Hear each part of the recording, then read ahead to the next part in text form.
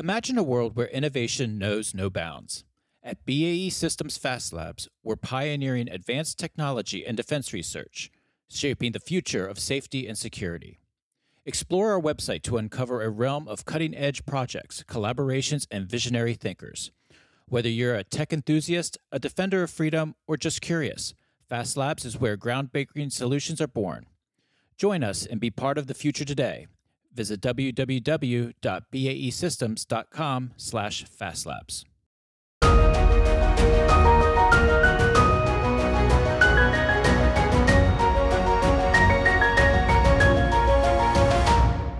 Welcome to From the Crow's Nest, a podcast on electromagnetic spectrum operations, or EMSO. I'm your host, Ken Miller, Director of Advocacy and Outreach for the Association of Old Crows. Thanks for listening. In today's episode, I sit down with Mr. Jim Conroy of Northrop Grumman Corporation for an industry perspective on Joint All-Domain Command and Control, or JADC2. I also welcome Mr. Pat Flood, Senior National Security Policy Advisor for Congressman Don Bacon. Before we begin, I'd like to thank our episode sponsor, Northrop Grumman Corporation. Northrop Grumman provides full spectrum superiority. Their innovative, multifunction, interoperable solutions ensure warfighters have full spectrum dominance to make real-time decisions no matter the environment or domain. Learn more at ngc.com/EW. Over the past several episodes here on From the Crow's Nest, we are taking a closer look at the role of electromagnetic spectrum operations on Joint All-Domain Command and Control, or JADC2. This means that we'll be looking at the issue from the military, industry, government, and congressional perspectives. Today, we are focusing on an industry perspective, and I am pleased to be here with Mr. Jim Conroy. He is the Vice President of Electronic Warfare and Targeting Business Unit in the Navigation, Targeting, and Survivability Division at Northrop Grumman Mission Systems Sector. Thank you, Jim, for joining me on From the Crow's Nest today. It's great to have you on. Thank you very much. I look forward to the conversation today. As we've discussed previously on From the Crow's Nest, JADC2 is basically a concept of connecting sensors from all military services into a single network. And for this vision to come to fruition, we need superiority in the electromagnetic spectrum. And specifically, we need to view electromagnetic spectrum operations as the backbone of JADC2. We have to make sure that we are investing in electromagnetic spectrum operations to make this effort work. So, Jim, I wanted to just dive right into the questions here. Generally from an industry perspective, how is Northrop Grumman focused on delivering these capabilities to meet requirements for the speed, compatibility, and commonality that's needed under JADC2? Well, as you know, the changing threat environment is really driving the need for affordability as well as for speed. Northrop Grumman has a long distinguished history for providing RF electronic warfare systems both domestically and internationally. In the past, electronic warfare was something where the systems were really designed to address a single threat system that were at fixed locations. And the data that was generated or created or received on those systems never left the platform. It was all contained within there. That time has passed. Today, we're in a different world with a different environment. We don't know where those threat systems will be at or when they're going to pop up. As a result, we had to develop a technology and a product line that really can be able to address those electronic warfare threat systems. And what we need to be able to do is to have those systems already be able to offboard the data that they're receiving onto the network. So I would say that today's systems are already designed to be able to interface with the network. And in the future, what I'm expecting is that it's not going to be a single ship set trying to go alone and unafraid. What they're going to be doing is you're going to be networking these ship sets together so that you can really take and use the best information from the best node and be able to really prosecute the mission as efficiently and as effectively as possible with the electronic warfare that's on each of the different platforms. So it's interesting where we were in the past, where we are today, and what we envision the future to be. And JADC2 is going to be the key enabler for that future vision. You mentioned having to start a new product line, and when you're looking at new technologies and new systems coming out, that's one aspect of the issue. But then you also have a lot of legacy systems still in the field. How do you solve that problem of compatibility between the newer systems that you need in the field to respond to emerging threats, but also having to interface and be compatible with legacy systems that we're going to be holding on to in some cases for many more years? So the way we try to look at it is we look at systems being hardware defined and software enabled. So the hardware has certain inherent capabilities, but then how do we add the additional performance? How do we add the additional functionality through the software and the firmware capabilities?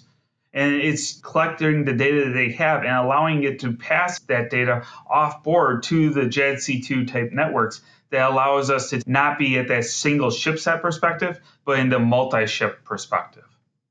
And you mentioned, that in future conflict, the threat is rapidly changing and it's requiring exponentially faster decision making at all levels from commander down to the soldier on the field. And a lot of this decision making is going to be driven by artificial intelligence and machine learning. Could you discuss the importance that AI and ML is going to have on the future of JADC2? You're absolutely correct. Things are only going to get faster, and there's going to be so much data that you're going to need artificial intelligence and machine learning to really help the operators take and make sense of all this data so they have information and not just data that's being presented to them. So AI will be critical to the future of JADC2. And as all of the military domains are becoming increasingly tightly meshed together, AI will be essential in this environment that supports the connectivity of the operators to the data. Because if you don't have that connectivity and you don't have AI as the backbone doing the connectivity, it'll just be too basically processing intensive for the human to actually make sense of all the data that's coming across. So we believe that it's not only going to be the AI, but it's going to be the secure and ethical implementation of AI that's going to be needed. That's a very good point about the secure and ethical implementation of it, because this is actually, at least from electronic warfare perspectives, something that's relatively new when you're talking about the role that AI is playing in this. And when you're pulling in data from many different systems threats, you're not just talking signals, you're talking a lot of other congestion in the spectrum. And that system through AI has to make that decision or help you make that decision. And that does open up a lot of questions on the ethical implementation front. Absolutely. So AI ML is going to be critical to JADC2 as well as with EW, and it's going to be in slightly different perspectives. I mean, AI ML is an enabler. It's not something unto itself. It enables missions to be performed more effectively. And you can think about in the EW battle space where you're going to need that same type of enabling capability, because we know what we know right now, but the threat environment is changing so fast, and we know that our systems are upgradable and software definable, and we have to presume that our adversary systems are as well. So what are we going to encounter in the battle space that we don't know about right now? And will we be able to rapidly adjust to that change in the battle space as we proceed forward? And I believe AI ML is going to be that enabler to allow us to do that. With all the uncertainty about how the threat is evolving, both from a technical standpoint, but also a speed standpoint, the job of industry obviously is to respond to its customer and DoD and what they need. From your perspective, what keeps industry leaders up at night when thinking about the threat and where industry needs to go to respond to that for their customer and DoD in relation to JADC2? So I'd say what keeps me up at night is the changing threat environment. I mean, the 21st century great powers competition, the rapid advance and proliferation of technology is driving today's threat. I would say Northrop Grumman is focused on delivering capabilities that maintain our strategic advantage across all of the domains and against all of the adversaries.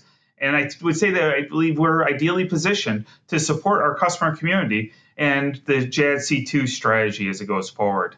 To do this, we really need enabling technologies. Northrop Grumman has technologies in the advanced networking, in the artificial intelligence, in space, in command and control, as well as in autonomous systems. And those technologies are really going to take and have to work together collaboratively to support JADC2, as well as to support other products like EW. We understand the criticality of this. So what we've really done is we've focused on it, and we've actually put this underneath our corporate CTO to ensure that all of our products are really going to be able to support the JADC2 and are going to have that at the heart of their decision-making process. Hello, everyone. I want to take a short break to thank BAE Systems Fast Labs for the continued support for our From the Crow's Nest podcast. I am pleased to be here today with Bill Watson, Chief Scientist at BAE Systems Fast Labs. Bill, it's great to be here with you. Now, BAE Systems Fast Labs is BAE Systems' research and development and production organization. Can you tell us a little bit about Fast Labs as well as your background? Yes, and thank you for having me. BAE Systems Fast Labs is dedicated to innovating disruptive next-generation solutions for the critical defense and intelligence challenges. Of course, electronic warfare is one of our key focus areas. But in addition to that, we also do research in autonomy and AI, sensing and response, advanced microelectronics, communications, and navigation. I've been working in the RF, that is radio frequency research community, for over 20 years, a short time in the United States Air Force, followed by specific research and development. My work in the last 20 years has been singularly focused on DARPA research, and within the last 10 years at BAE Systems Fast Labs specifically. Technology we work on spans sensor processing to high-level sense-making, up to tactical and operational level autonomy and decision-making support. And one of the key differentiators about BAE Fast Labs is the research that we do is intended to find its way to benefit the warfighter. This has been an important topic through many of our recent episodes here on From the Crow's Nest. Can you talk a little bit more about that technology? And for our audience, how does it change or affect our EW capabilities that we're trying to field? In our work with leading DoD customers like DARPA or AFRL, we focus on developing technologies that will advance future solutions, from overcoming today's challenges to developing technologies never before thought to be possible. We then transition our technology to fieldable products to benefit our warfighters through partnership with BAE Systems Electronic Systems product lines.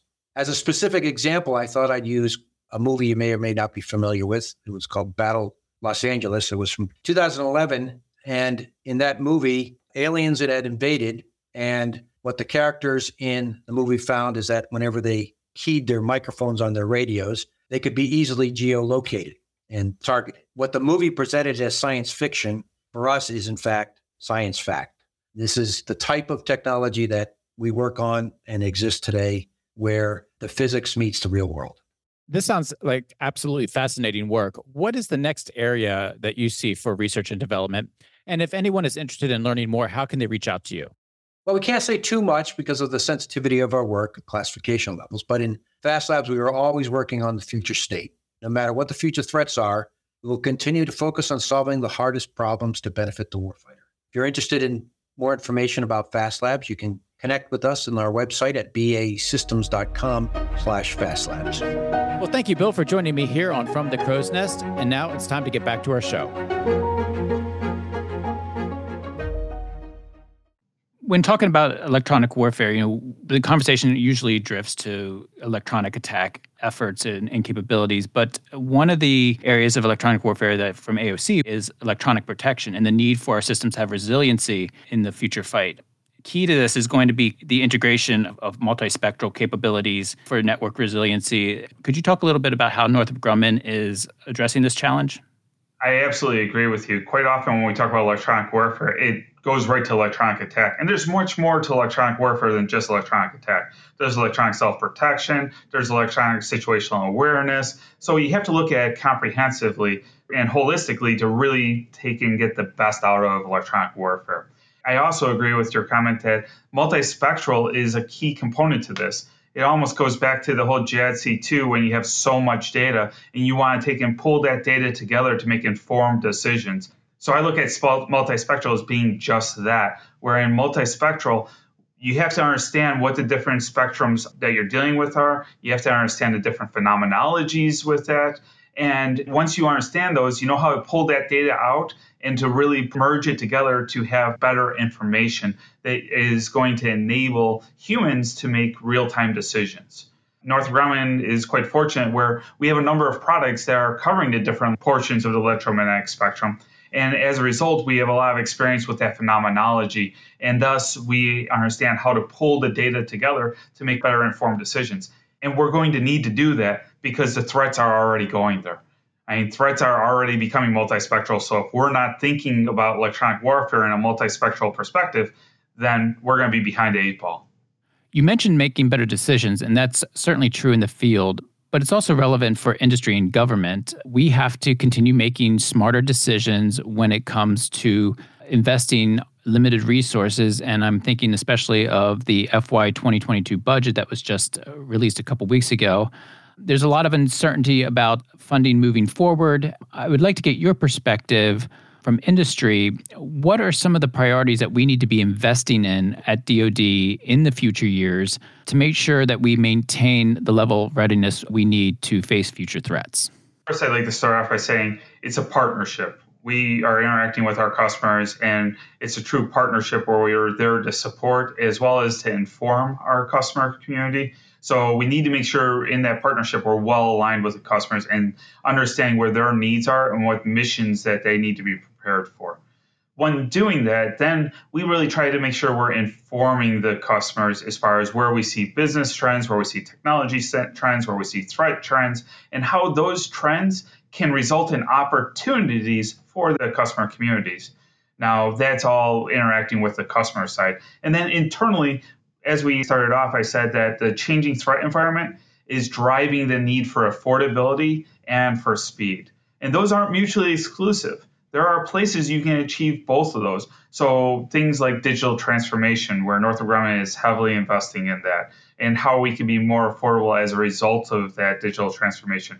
Embracing agile development processes, how we can be working that so we can have incremental capabilities that are available when there's the need, as well as product lines. Making sure that we're not reinventing the same wheel over and over again. So having a product line that's at the lowest modular component so that we can reuse that modular component in multiple applications so we're not having to reinvent those things.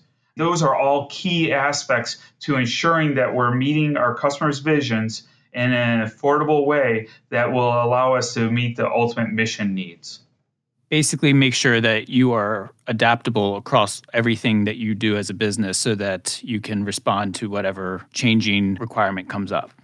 Absolutely. And our processes are as adaptable as our products need to be, right? Because it's not a one-size-fits-all. And you see this with the government in different contracting methodologies and OTAs and other things. We have to be that same agile, adaptable process as well. You're also seeing this even just outside of DoD. There are other agencies involved in this as we think about the future fight. It's not just about what DoD and the military services are doing. It's about the role of other agencies, whether it's State Department, Homeland Security, the role that they play in this effort. And they're all data collectors. So how do you take all of the data that we have as a nation and pull it together, inform decisions as a result of that in real time? Because if we have to spend a month collecting the data and then processing the data, well, it may not be relevant any longer. So you need to be able to do this in a real-time tactical fashion. Within days or sometimes maybe even hours in the future. Maybe even faster than that. You can imagine if somebody's entering an airspace and then something pops up, they want to be able to address what pops up right then and there, but they also want to be able to offboard it to their wingman who may be just behind them. How do they make sure they're informed so that they don't have to learn the same thing that the first platform had to learn? Well, thank you for your time, Mr. Conroy. It was great talking to you, and I look forward to working with you and Northrop Grumman in the future here as we discuss these issues from an industry perspective, and I greatly appreciate your time. Thank you very much. I greatly appreciate the conversation, and I look forward to talking in the future. Sounds great. Thank you so much. Have a good day. Cheers. Providing full-spectrum superiority across all domains. That's defining possible. Giving warfighters the freedom to act across the spectrum, especially in highly contested battle spaces, can seem impossible. At Northrop Grumman, we've pushed the boundaries of possible across the spectrum for decades. Today, our cutting-edge, interoperable, multifunction technologies are a revolutionary leap in spectrum dominance. How revolutionary? Imagine detecting the precise location of an adversary long before they ever detect you. Or better yet, denying or degrading an adversary's system without them being able to do a thing about it. Your freedom to shape the spectrum is an overwhelming advantage in every domain. An advantage made possible by Northrop Grumman's unique, software-defined, open, safe, secure architecture solutions. It's all part of our commitment to ensure our warfighters have full spectrum dominance to make real-time decisions, no matter the environment. That's defining possible. Learn more at ngc.com/EW. All right, welcome back. I am pleased to introduce my next guest. He is Mr. Patrick Flood, retired Colonel, U.S. Air Force. He is the Senior National Security Policy Advisor for Congressman Don Bacon of the 2nd District of Nebraska. Pat, it's great to have you on From the Crow's Nest. Welcome. Hey, Ken, thank you. So it's been good to work with you over the last couple of years with one of your key initiatives. Your boss is a co-chair of the Electromagnetic Warfare Working Group, also known as the EWWG. Could you tell us a little bit about the EW Working Group, how it functions, and what role does it play in terms of raising awareness about EW on Capitol Hill? Yeah, thanks, Ken. And it has been great to work with you and AOC over the last 4 or so years that my boss has been in office. When people ask, like, what is the EWWG? Obviously it's not a name that just rolls off the tongue, but I basically describe it as a group of concerned citizens who care about America's ability to, succeed in the electromagnetic spectrum. But with 2 key caveats. One is these concerned citizens also happen to be members of Congress. And in most cases, they are also members of the Armed Services Committee. So their opinions actually do carry some weight, and they do have some jurisdictional influence, from a legislative and a non-legislative perspective in terms of guiding and shaping the conversation.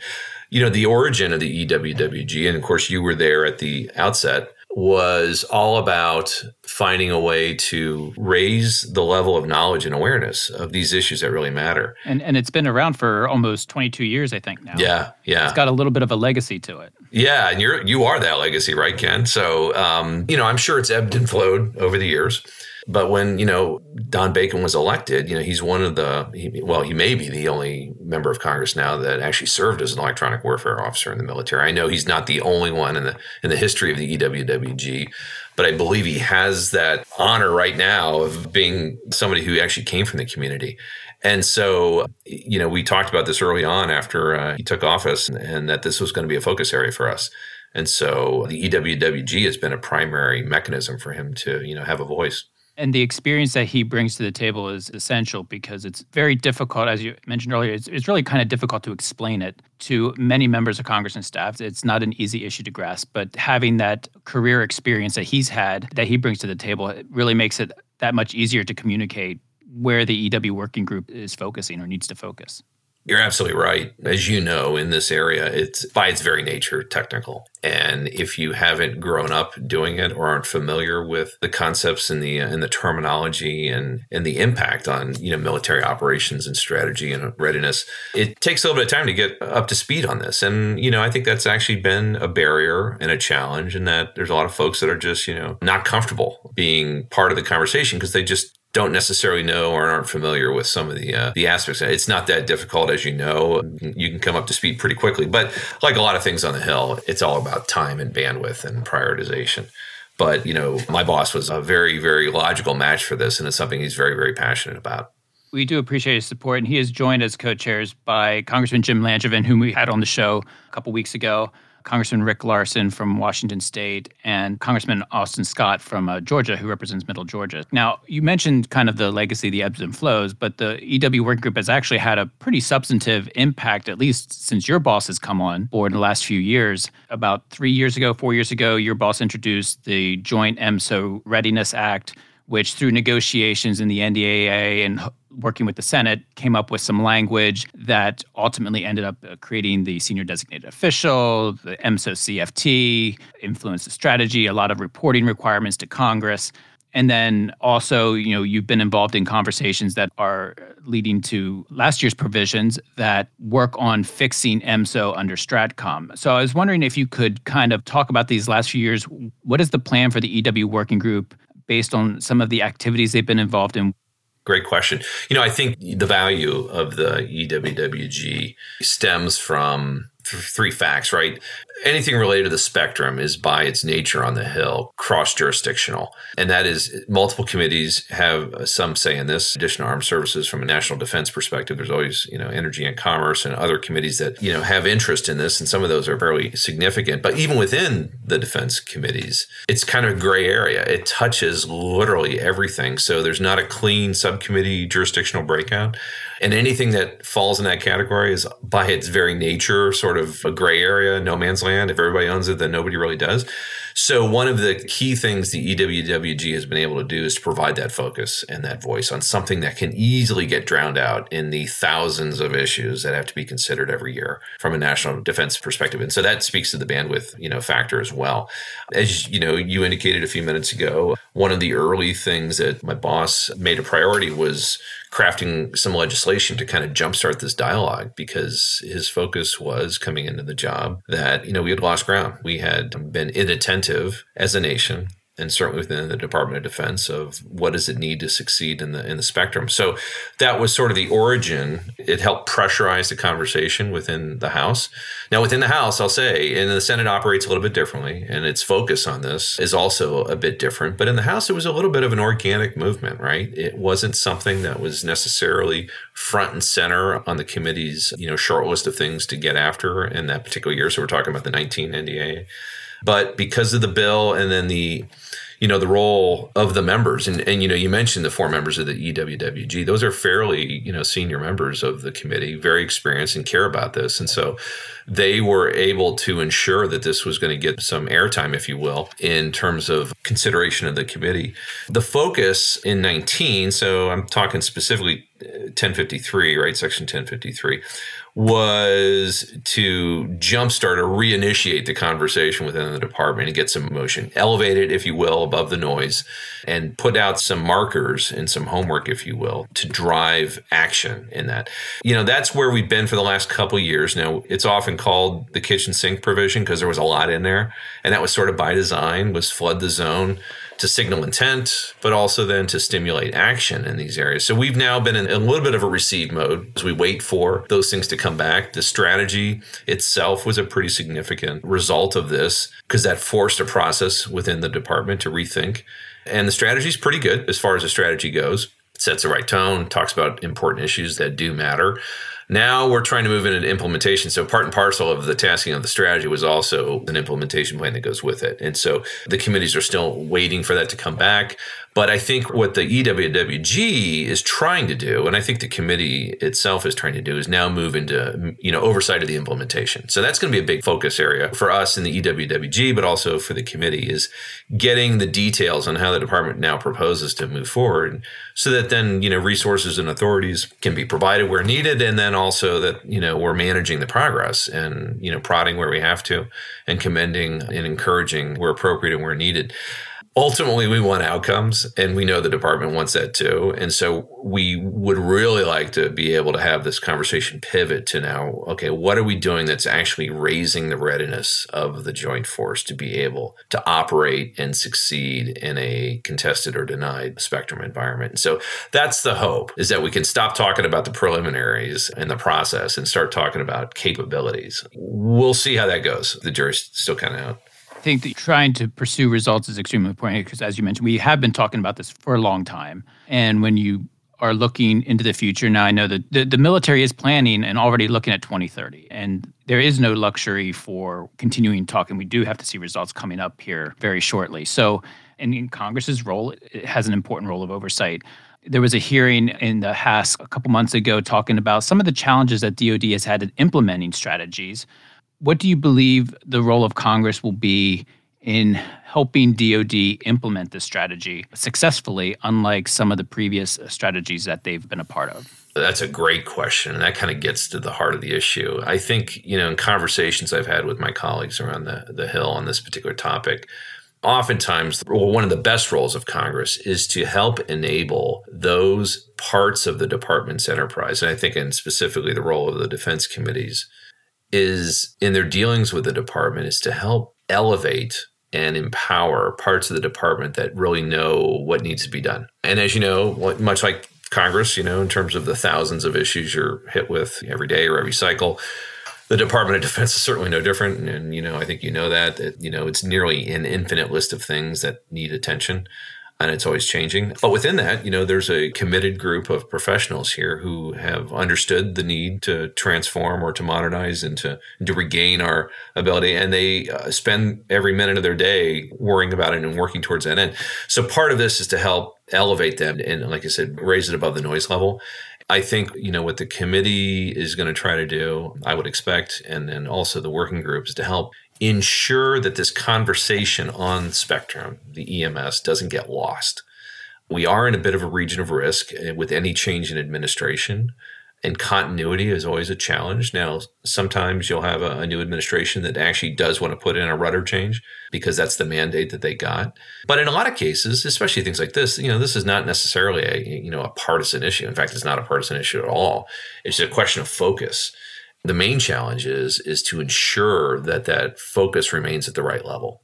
just a short while ago, there's been some outreach from the members of the EWWG to the secretary, kind of introducing themselves and reminding them that, hey, this is this group, this is the issue. We like to think in this space that it is unique and special and important in a very powerful way, because the spectrum is the one physical domain, if you will, that literally touches and enables every other domain from a maneuver perspective and from an operational capabilities perspective, from a strategy perspective. And so if we, fail in that area, there will be cascading effects in every other part of the joint force and what it's trying to do. So I think the challenge this year is to keep that focus position on this and not have it get lost in the noise. Because, the budget, as you say, just came over a couple of days ago. Folks like me have been pouring over, what is it, like 10,000 pages of stuff. And it's hard. I do want to talk about the FY 2022 budget. It recently came out, which of course is later than usual. And there's been some signals that the House Armed Services and the Senate Armed Services obviously may go into September with some markups. So you're now beginning this usual process that typically happens much earlier in the year. What are some of your initial thoughts on the budget that was submitted? Obviously, more information is going to be coming out over the next few weeks, but what are some of your immediate takeaways? This has been dominating, my life and others like me for the last 72, 96 hours, right? We have deadlines and members that want to have an influence or an input to the committees. As you know, they put us on deadlines, and so we've got to get stuff in, and that requires you to actually know what has been requested. And that is a massive challenge on a very tight timeline. So I'd say, to answer your question, I think there's a lot of mixed feelings right now on the budget. Clearly, it's late, and it always is, in a new administration. But this one, I think, is a little bit later than even the outliers on that. And that has had an effect on the work of the committees and the function of the legislative branch in terms of timelines. Where I think it's somewhat historic that there's been signaling that we're going to do markup after the August recess, which certainly hasn't happened in my time on the Hill, and I'm not certain. I did some research. It hasn't happened at least in the last 25 years. I stopped going back that far, but it's been a while. But, kind of going on the timeline, though, if you look over the last number of years, the NDAA conference report, the final agreement between the House and Senate, has typically been signed in December. So it may or may not influence the final bill, the timeline for that. But do you think that, maybe by moving it to September this year, it throws off the schedule, but hopefully it doesn't cause any further delay into the fiscal year for the actual final bill? Yeah, that's a good point. Historically, or at least, recent history has shown that it does take a while to get an agreement. And often, I guess it's happened beyond the start of the fiscal year more often than not. The authorization is only one piece, though. Oftentimes, for a lot of things, what's even, at least as important, if not more so, is the appropriation. And that is tied to other matters of public interest, right? And that process has been far from timely. So, yeah, will it have an overall effect? I'm not certain. I think, there's a chance that this really, we can get our work done. It has certainly opened up the oversight opportunity in terms of timeline, which can be good or bad depending on your perspective and where you are in the process. I'd just say a couple other things just in terms of, reactions to the budget itself, is that it is a cut in real terms. Perhaps not an immense one, but still it's forcing the department to make some really, really difficult choices. And then, there are some leading members of the committee in both chambers who have, expressed some frustration that, look, we are in a different strategic era right now, right, in terms of our competition with China. And so is this the best time to be imposing cuts? When you consider overall defense spending is still at historic lows as a proportion of the national economy, a lot of members are expressing frustration about that. I guess some good news is that the nuclear deterrence portfolios were not, victims to some pretty, what some had feared would be some attempt to roll those back or change the course. So that was great news for some members. I know my boss was very, very happy to see that and commends the administration for staying the course. All eyes are really going to be on the 23 budget, though, because that'll be the administration's first budget that they've truly owned the process end to end. And so we'll have to look and see what changes may be part of that submission here. Now, you mentioned some other priorities that your boss is looking at. Obviously, he, as a member of the Armed Services Committee, he looks at a lot more than just electromagnetic warfare. So just wanted to give you a chance to talk about some of the other priorities that your boss has on the Armed Services Committee, looking both in terms of this year's defense budget, but also just on an issue level. Well, I think fundamentally, and this is shared, I know, by many members on the committee of both parties, is, there's a desire to want to maintain deterrence. And if you look at, the 75 years since the end of World War II and what that has done and enabled for peace and prosperity, across the arc of human history, that was in some part, depending on your views, was enabled by the American military, our strategy, and the resources we deployed to execute that strategy. So what we're seeing now are other actors now on the world stage who are enabled by either the success of their respective economies or the proliferation of technology, where the gaps, if you will, or the advantage of the edge that the United States had has been significantly eroded. And some would say that some countries are now starting to pull even with the United States. So that has consequences in terms of relations between nations and to some degree non-state actors. So deterrence is first and foremost on its mind and how to maintain that. And that's a function of, readiness as well as modernization. I mentioned, he's very concerned about recapitalization of our nuclear deterrent. It's time. I liken it to, the one check you never want to have to write is the check that you write to replace the roof on your house when it's time. Nobody wants to do it. And the only thing worse than doing it is not doing it and dealing with the consequences of that. So we got to replace the roof. It's time. And this process started, several administrations ago. So again, he doesn't like to view it through a partisan lens. This is about what the nation needs and how do we keep, our deterrence strong on the nuclear side. But what is now starting to move to the forefront is the discussion on conventional deterrence, right? What does that require? And I think all of us recognize that we have to transition from this legacy force structure and these operating concepts into some new mode of operation that is appropriate for the environment, for the threat environment that we're going to face and the strategic context behind that. And really, I think you're going to see a lot of attention and debate on what's the best way to do that. But fundamentally, it's force structure. It's things like, air, land, sea, space, and cyber, and the right balance and the right capabilities.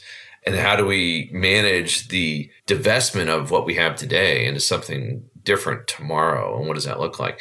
The other things that, with that as a context, then he still tries to provide a voice for some critical, what often have been called enablers. I think, some of us may have different views on what that really means.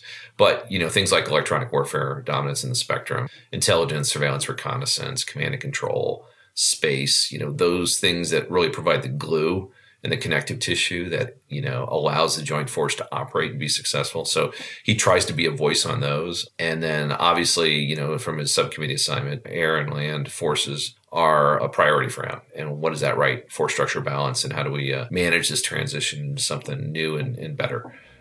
Well, thank you, Pat. Great thoughts as always. Really appreciate you taking time out of your busy schedule with the budget coming out to take a few minutes to join me here from the Crow's Nest. And I look forward to having you back as a guest real soon. Look forward to it, Ken. Thank you. Thank you. That will conclude this episode of From the Crow's Nest. I'd like to thank Mr. Jim Conroy of Northrop Grumman Corporation and Mr. Patrick Flood, Senior National Security Policy Advisor for Congressman Don Bacon. I'd also like to thank our episode sponsor, Northrop Grumman. Northrop Grumman's multifunction interoperable solutions create full spectrum superiority for our warfighters across all domains. Learn more at ngc.com/EW. I also want to mention that our new sister podcast, The History of Crows, is now available. You can subscribe or download on all major podcast platforms or visit crows.org/podcast for more information. Thanks for listening.